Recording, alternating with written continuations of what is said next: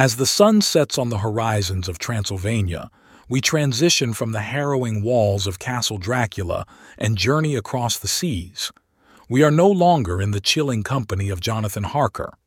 Instead, our tale takes a softer yet equally intriguing turn as we are privy to the heartfelt correspondences between two dear friends, Lucy and Mina. Their letters, delicate as the petals of a rose, yet holding within them the weight of secrets and the fragrance of emotions. Let's delve into Chapter 5 of Bram Stoker's Dracula and discover the whispers of their words and the hidden shades of their stories. Chapter 5. Letter from Miss Mina Murray to Miss Lucy Westenra. The 9th of May. My dearest Lucy, forgive my long delay in writing, but I have been simply overwhelmed with work. The life of an assistant schoolmistress is sometimes trying. I am longing to be with you, and by the sea, where we can talk together freely and build our castles in the air. I have been working very hard lately, because I want to keep up with Jonathan's studies, and I have been practicing shorthand very assiduously. When we are married, I shall be able to be useful to Jonathan, and if I can stenograph well enough, I can take down what he wants to say in this way and write it out for him on the typewriter, at which also I am practicing very hard. He and I sometimes write letters in shorthand, and he is keeping a stenographic journal of his travels abroad. When I am with you, I shall keep a diary in the same way. I don't mean one of those 2 pages to the week with Sunday squeezed in a corner diaries, but a sort of journal which I can write in whenever I feel inclined. I do not suppose there will be much of interest to other people, but it is not intended for them. I may show it to Jonathan someday if there is in it anything worth sharing, but it is really an exercise book. I shall try to do what I see lady journalists do, interviewing and writing descriptions and trying to remember conversations. I am told that with a little practice, one can remember all that goes on or that one hears said during a day. However, we shall see. I will tell you of my little plans when we meet. I have just had a few hurried lines from Jonathan from Transylvania. He is well, and will be returning in about a week. I am longing to hear all his news. It must be so nice to see strange countries. I wonder if Jonathan and I, shall ever see them together. There is the 10 o'clock bell ringing. Goodbye. Your loving Mina. Tell me all the news when you write. You have not told me anything for a long time. I hear rumors, and especially of a tall, handsome, curly-haired man. Someone has evidently been telling tales. That was Mr. Holmwood. He often comes to see us, and he and Mama get on very well together. They have so many things to talk about in common. We met some time ago a man that would just do for you, if you were not already engaged to Jonathan. He is an excellent party, being handsome, well off, and of good birth. He is a doctor and really clever. Just fancy. He is only 29, and he has an immense lunatic asylum all under his own care. Mr. Holmwood introduced him to me, and he called here to see us, and often comes now. I think he is one of the most resolute men I ever saw, and yet the most calm. He seems absolutely imperturbable. I can fancy what a wonderful power he must have over his patients. He has a curious habit of looking one straight in the face, as if trying to read one's thoughts. He tries this on very much with me, but I flatter myself he has got a tough nut to crack. I know that from my glass. Do you ever try to read your own face? I do, and I can tell you it is not a bad study, and gives you more trouble than you can well fancy if you have never tried it. He says that I afford him a curious psychological study, and I humbly think I do. I do not, as you know, take sufficient interest in dress to be able to describe the new fashions. Dress is a bore. That is slang again, but never mind. Arthur says that every day. There, it is all out. Mina, we have told all our secrets to each other since we were children. We have slept together and eaten together and laughed and cried together, and now, though I have spoken, I would like to speak more. Oh, Mina, couldn't you guess? I love him. I am blushing as I write, for although I think he loves me, he has not told me so in words. But oh, Mina, I love him. I love him. I love him. There, that does me good. I wish I were with you, dear, sitting by the fire undressing, as we used to sit, and I would try to tell you what I feel. I do not know how I am writing this even to you. I am afraid to stop, or I should tear up the letter, and I don't want to stop, for I do so want to tell you all. Let me hear from you at once, and tell me all that you think about it. Mina, I must stop. Good night. Bless me in your prayers, and Mina, pray for my happiness. Lucy. P.S. I need not tell you this is a secret. Good night again. L. Letter, Lucy Westenra to Mina Murray. 24 May. My dearest Mina, thanks and thanks, and thanks again for your sweet letter. It was so nice to be able to tell you and to have your sympathy. My dear, it never rains but it pours. How true the old proverbs are. Here am I, who shall be 20 in September, and yet I never had a proposal till today, not a real proposal, and today I have had 3. Just fancy. 3 proposals in one day. Isn't it awful? I feel sorry, really and truly sorry, for 2 of the poor fellows. Oh, Mina, I am so happy that I don't know what to do with myself. And 3 proposals. But for goodness sake, don't tell any of the girls, or they would be getting all sorts of extravagant ideas and imagining themselves injured and slighted if in their very first day at home they did not get 6, at least. Some girls are so vain. You and I, Mina dear, who are engaged and are going to settle down soon soberly into old married women, can despise vanity. Well, I must tell you about the 3. But you must keep it a secret, dear, from everyone, except, of course, Jonathan. You will tell him, because I would, if I were in your place, certainly tell Arthur. A woman ought to tell her husband everything. Don't you think so, dear? And I must be fair. Men like women, certainly their wives, to be quite as fair as they are. And women, I am afraid, are not always quite as fair as they should be. Well, my dear, Number 1 came just before lunch.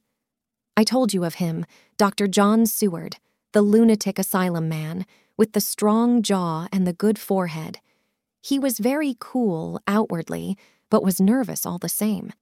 He had evidently been schooling himself as to all sorts of little things and remembered them, but he almost managed to sit down on his silk hat, which men don't generally do when they are cool, and then, when he wanted to appear at ease, he kept playing with a lancet in a way that made me nearly scream. He spoke to me, Mina, very straightforwardly. He told me how dear I was to him, though he had known me so little, and what his life would be with me to help and cheer him. He was going to tell me how unhappy he would be if I did not care for him, but when he saw me cry, he said that he was a brute and would not add to my present trouble. Then he broke off and asked if I could love him in time, and when I shook my head, his hands trembled, and then, with some hesitation, he asked me if I cared already for anyone else. He put it very nicely, saying that he did not want to wring my confidence from me, but only to know, because if a woman's heart was free, a man might have hope. And then, Mina, I felt a sort of duty to tell him that there was someone. I only told him that much, and then he stood up, and he looked very strong and very grave as he took both my hands in his and said he hoped I would be happy, and that if I ever wanted a friend, I must count him one of my best. Oh, Mina dear, I can't help crying, and you must excuse this letter being all blotted. Being proposed to is all very nice and all that sort of thing, but it isn't at all a happy thing when you have to see a poor fellow whom you know loves you honestly, going away and looking all broken-hearted, and to know that, no matter what he may say at the moment, you are passing quite out of his life. My dear, I must stop here at present. I feel so miserable, though I am so happy. Evening. Arthur has just gone, and I feel in better spirits than when I left off, so I can go on telling you about the day. Well, my dear, number 2 came after lunch. He is such a nice fellow, an American from Texas, and he looks so young and so fresh that it seems almost impossible that he has been to so many places and has had such adventures. I sympathize with poor Desdemona when she had such a dangerous stream poured in her ear, even by a black man. I suppose that we women are such cowards that we think a man will save us from fears and we marry him. I know now what I would do if I were a man and wanted to make a girl love me. No, I don't. For there was Mr. Morris telling us his stories, and Arthur never told any, and yet. My dear, I am somewhat previous. Mr. Quincy P. Morris found me alone. It seems that a man always does find a girl alone. No, he doesn't, for Arthur tried twice to make a chance, and I helping him all I could. I am not ashamed to say it now. I must tell you beforehand that Mr. Morris doesn't always speak slang. That is to say, he never does so to strangers or before them, for he is really well educated and has exquisite manners. But he found out that it amused me to hear him talk American slang, and whenever I was present, and there was no one to be shocked, he said such funny things. I am afraid, my dear, he has to invent it all, for it fits exactly into whatever else he has to say. But this is a way slang has. I do not know myself if I shall ever speak slang. I do not know if Arthur likes it, as I have never heard him use any as yet. Well, Mr. Morris sat down beside me and looked as happy and jolly as he could, but I could see all the same that he was very nervous. He took my hand in his and said ever so sweetly, "Miss Lucy, I know I ain't good enough to regulate the fixins of your little shoes, but I guess if you wait till you find a man that is, you will go join them 7 young women with the lamps when you quit. Won't you just hitch up alongside of me and let us go down the long road together, driving in double harness?" Well, he did look so good-humored and so jolly that it didn't seem half so hard to refuse him as it did poor Dr. Seward, so I said as lightly as I could that I did not know anything of hitching and that I wasn't broken to harness at all yet. Then he said that he had spoken in a light manner, and he hoped that if he had made a mistake in doing so on so grave, so momentous an occasion for him, I would forgive him. He really did look serious when he was saying it, and I couldn't help feeling a bit serious, too. I know, Mina, you will think me a horrid flirt, though I couldn't help feeling a sort of exultation that he was number 2 in one day. And then, my dear, before I could say a word, he began pouring out a perfect torrent of love-making, laying his very heart and soul at my feet. He looked so earnest over it that I shall never again think that a man must be playful always, and never earnest, because he is merry at times. I suppose he saw something in my face which checked him, for he suddenly stopped and said with a sort of manly fervor that I could have loved him for, if I had been free. "Lucy, you are an honest-hearted girl, I know.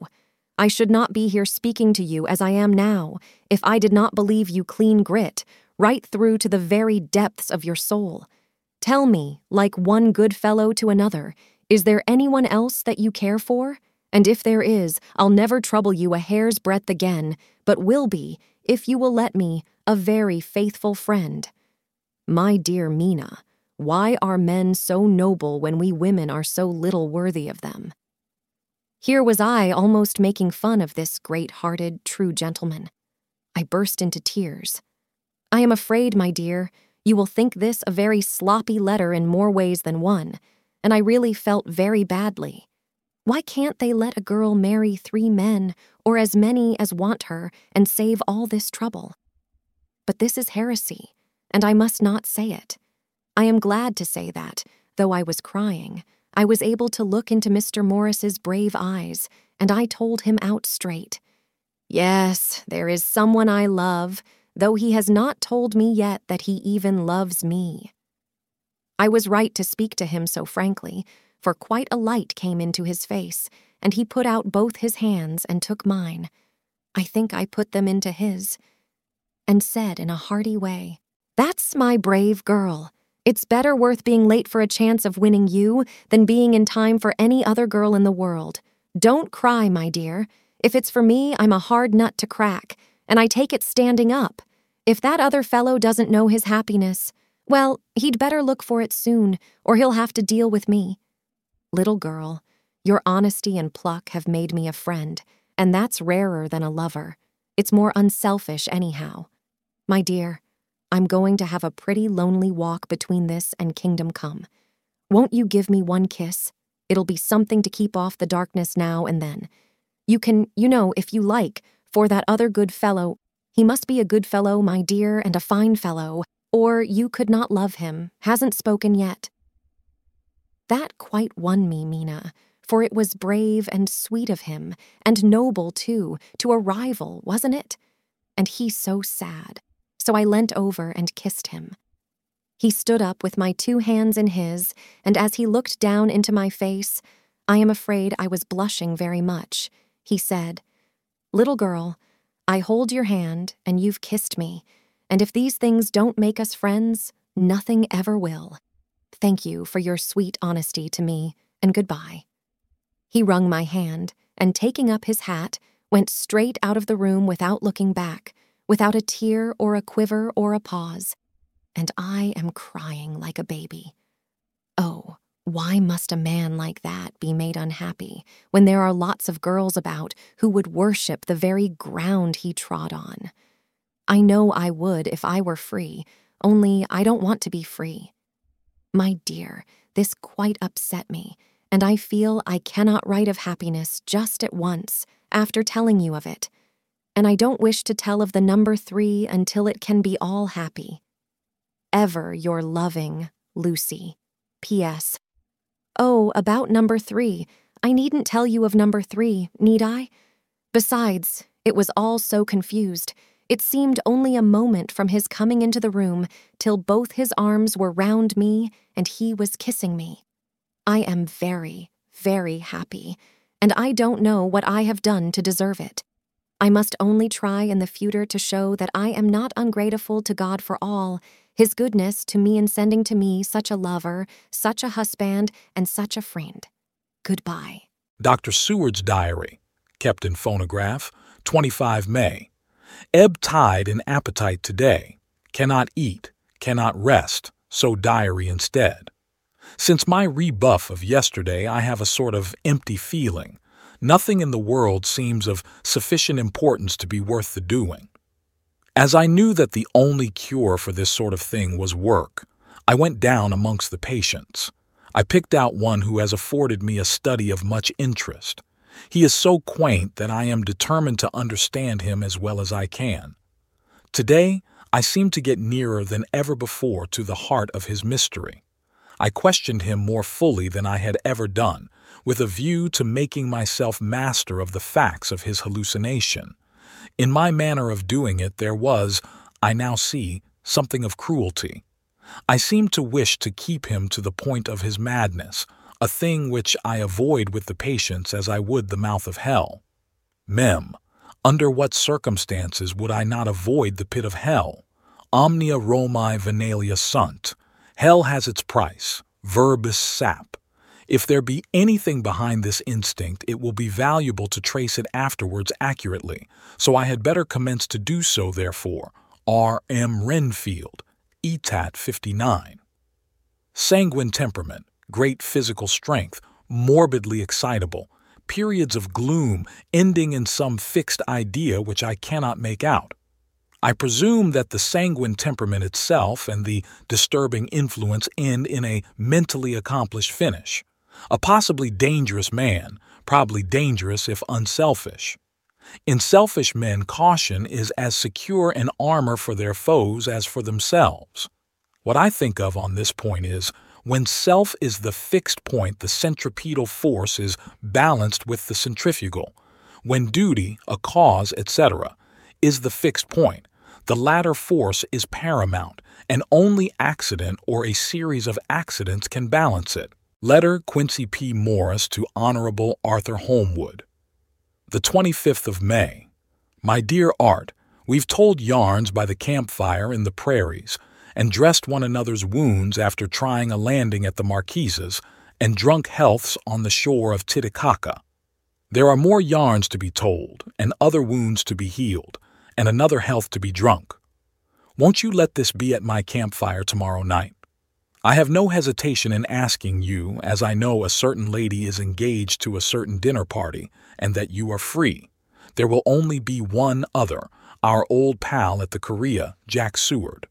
He's coming too, and we both want to mingle our weeps over the wine cup and to drink a health with all our hearts to the happiest man in all the wide world, who has won the noblest heart that God has made and the best worth winning. We promise you a hearty welcome and a loving greeting, and a health as true as your own right hand. We shall both swear to leave you at home if you drink too deep to a certain pair of eyes. Come. Yours, as ever and always, Quincy P. Morris. Telegram from Arthur Holmwood to Quincy P. Morris. The 26th of May. Count me in every time. I bear messages which will make both your ears tingle. Art. Thus concludes Chapter 5 of Dracula, where the bonds of friendship reveal so much. Thank you, dear listeners, for allowing us to accompany you on this auditory adventure. If the enchantment of Lucy and Mina's correspondence captivated you, please consider subscribing to our podcast. Your support helps keep the pages turning and the stories flowing. Leave us a review and share our podcast with fellow Gothic tale enthusiasts. Join us again as we continue our descent into Bram Stoker's realm. Stay curious, stay enthralled, and stay tuned.